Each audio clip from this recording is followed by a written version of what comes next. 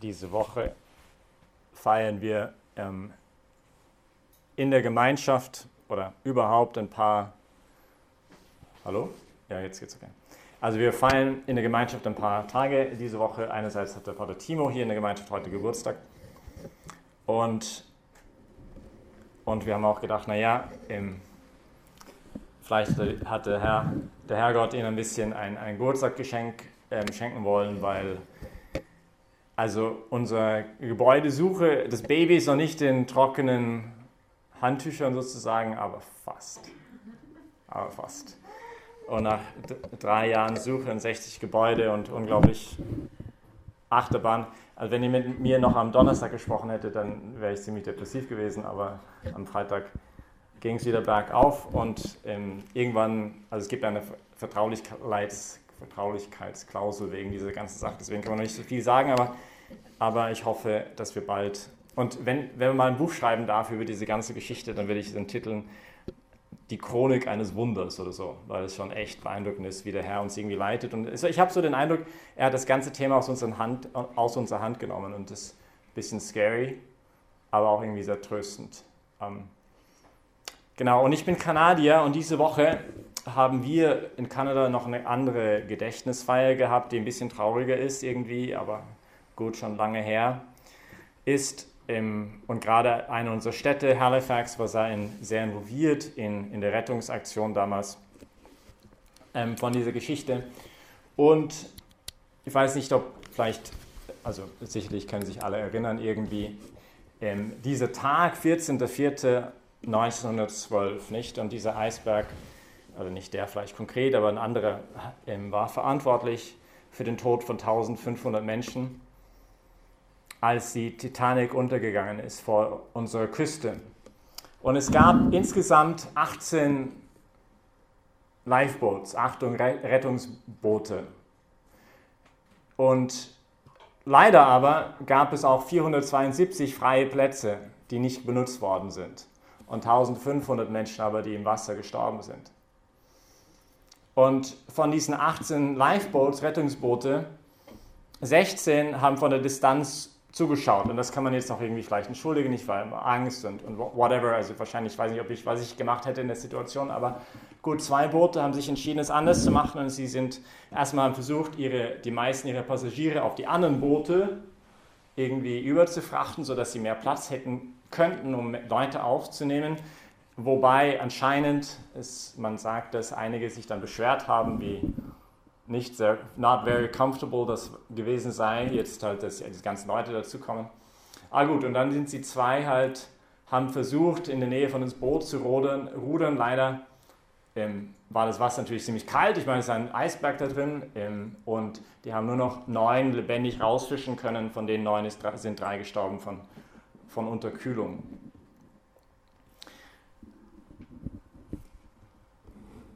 Wir beginnen gerade eine neue Predigtserie hier im Zentrum, das uns jetzt begleiten wird die ganze Osterzeit, weil wir die Apostelgeschichte lesen. Also es ist das Buch nach den Evangelien in der Bibel, wo es die Geschichte erzählt von der Urkirche.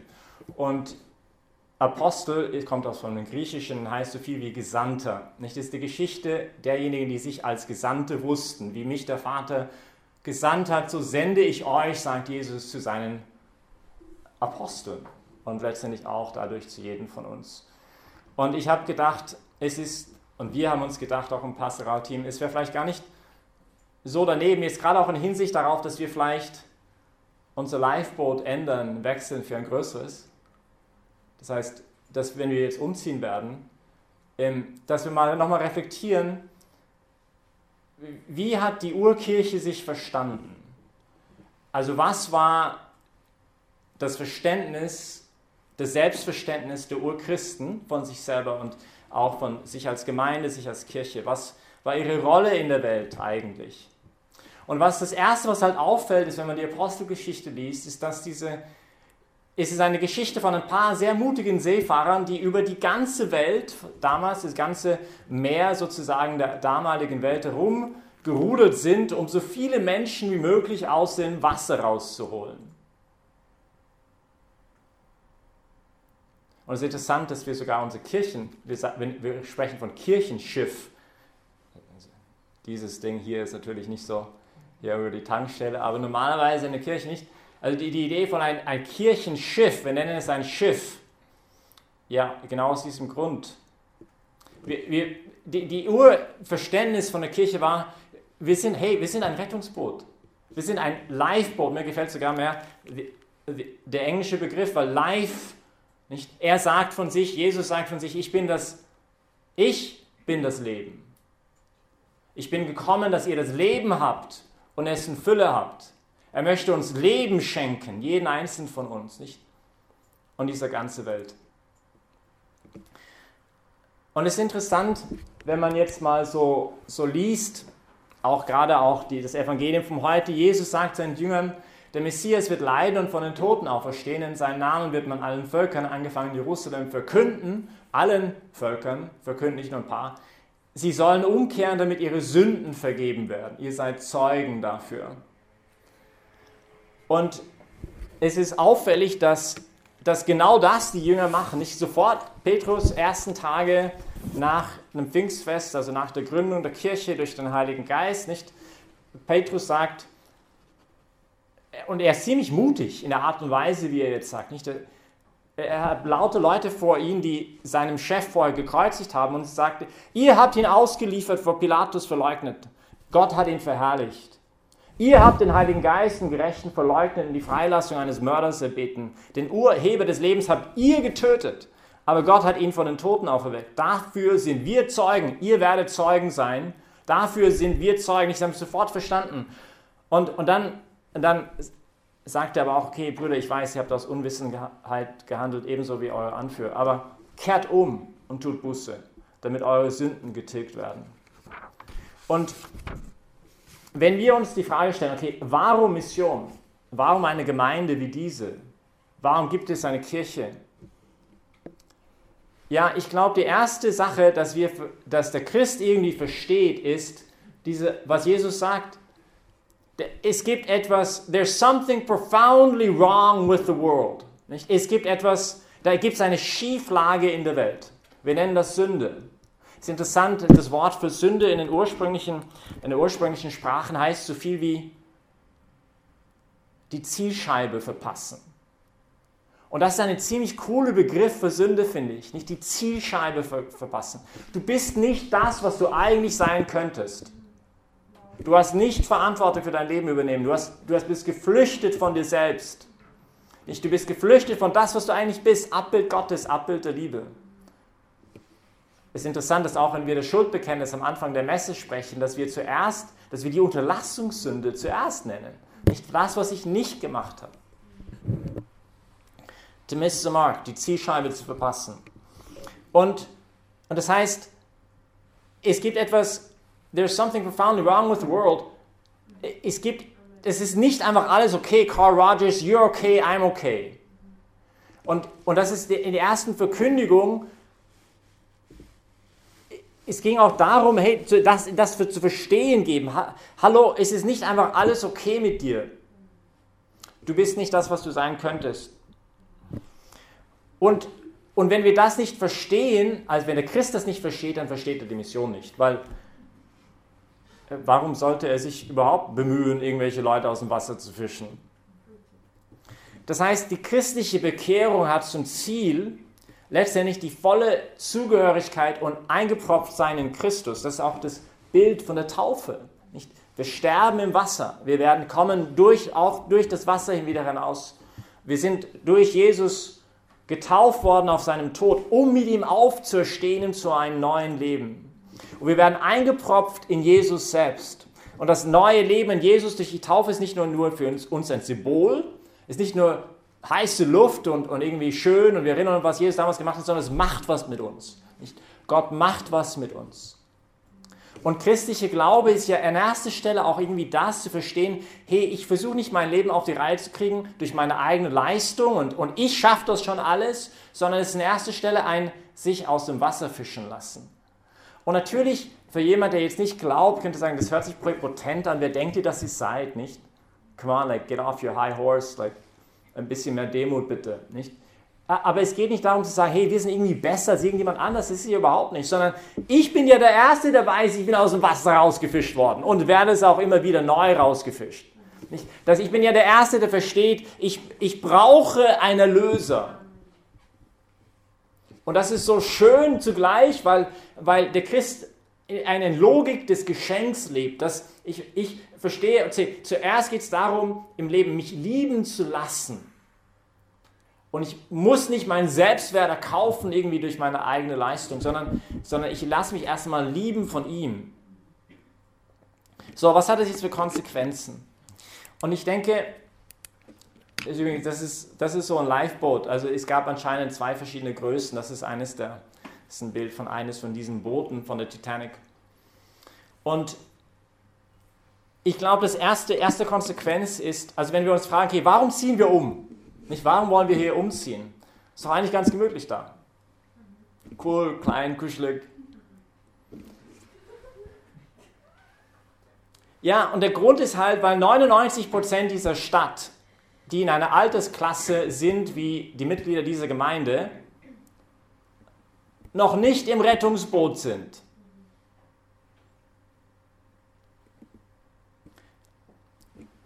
Und dann kann jetzt jemand sagen, ja, es geht doch nicht um die Zahlen, es ist doch schön und gemütlich da und es geht doch nicht ums Wachstum. Und dann denke ich mir, da haben wir grundsätzlich irgendwas nicht verstanden.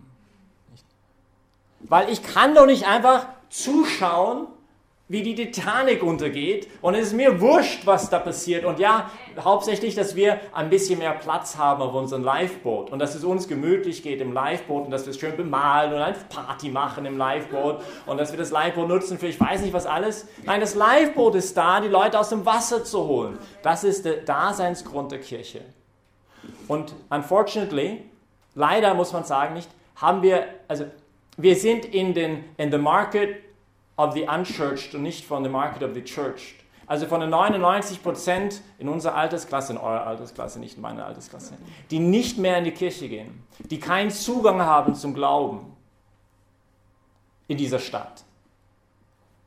Und nicht mit dem 1%, die halt schon gehen. Nicht? Da gibt es tolle Gemeinden, die sich um sie kümmern, das ist wunderbar.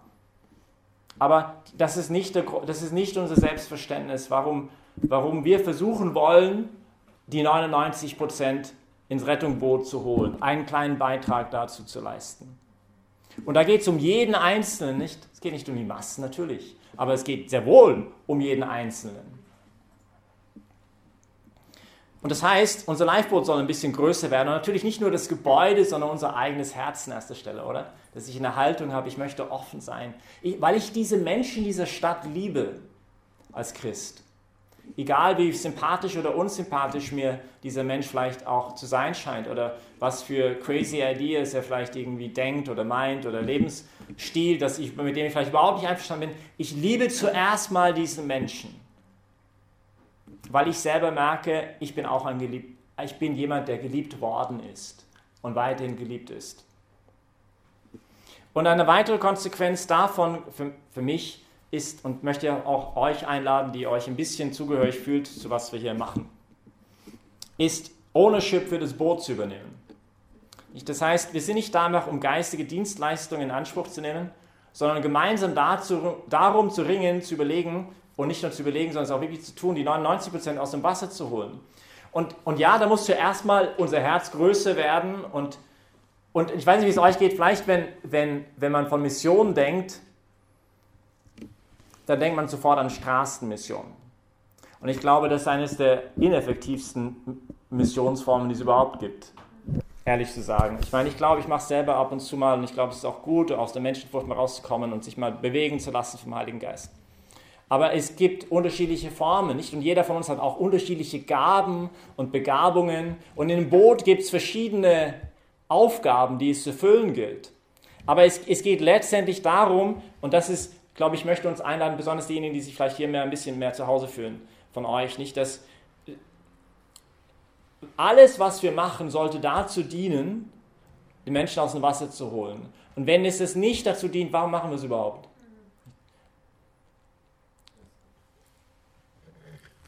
Ob es jetzt Musikministry ist, Willkommensministry ist, Kids Ministry ist, iCare ist, Alpha-Kurse sind, Adventure and Faith ist, was wir immer noch alles so machen, sondern das letztendliche Ziel, weil wir nicht das Zielscheibe verpassen wollen. Und die andere Konsequenz, glaube ich, hat mit Paradigmenwechsel zu tun. Das heißt, das Leben so auszurichten. Ich möchte euch ein Zitat vorlesen von Papst Franziskus. Wahrscheinlich könnt die meisten es nicht lesen, ist zu weit weg. Aber die Mission im Herzen des Volkes ist nicht ein Teil meines Lebens oder ein Schmuck, den ich auch wegnehmen kann. Sie ist kein Anhang oder ein zusätzlicher Belang des Lebens. Sie ist etwas, das ich nicht aus meinem Sein herausreißen kann, außer ich will mich selbst zerstören. Ich bin eine Mission auf dieser Erde und ihretwegen bin ich auf dieser Welt. Ziemlich krass, oder? Das heißt, der Papst erinnert uns, hey, Mission ist nicht eine Zugabe zu deinem Christsein, sondern es ist das Wesen dessen, was du eigentlich bist. Du bist ein Geschenk Gottes für die Welt, eigentlich. Warum? Weil du ja sein Abbild bist und Gott ist die Liebe. Und deine Aufgabe ist, seine Liebe in diese Welt hinein zu transportieren und zu bezeugen und fortzuleben und andere einzuladen in diese Umarmung Gottes hinein. Du bist ein Geschenk Gottes für die Welt. Und du kannst diese Mission nicht so sagen, sagt er, du kannst nicht aus deinem Sein rausreißen, außer ich will mich selbst zerstören. Ich bin eine Mission auf dieser Erde und ihretwegen bin ich auf dieser Welt. Und deswegen geht es auch irgendwie ein bisschen um einen Paradigmenwechsel. Und da spreche ich mich an allererster Stelle an, nicht? Weil es immer wieder die Herausforderung ist, auch das Leben so auszurichten. Weil in der Früh wache ich halt auf und ich denke, ich muss jetzt shoppen gehen, ich muss kochen für die Gemeinschaft, ich muss Windel wechseln. Nein, ich muss keine Windel wechseln, aber weiß nicht, vielleicht mich muss ich mal eine Prüfung schreiben oder halt ich habe eine schwierige Gespräch mit einem Arbeitgeber oder einem Arbeitskollegen oder ich weiß nicht, ich habe irgendwas, was heute alles so einfällt und das ist alles gut und wichtig, aber in alledem, wie sehr es unser Leben umkrempeln würde, glaube ich, wenn wir uns erinnern, in dem, hey, letztendlich geht es darum heute, etwas von dieser Liebe Gottes in diese Welt hinauszustreuen. Menschen ein Stück weit näher zu dieser Liebe, die Jesus heißt, zu bringen.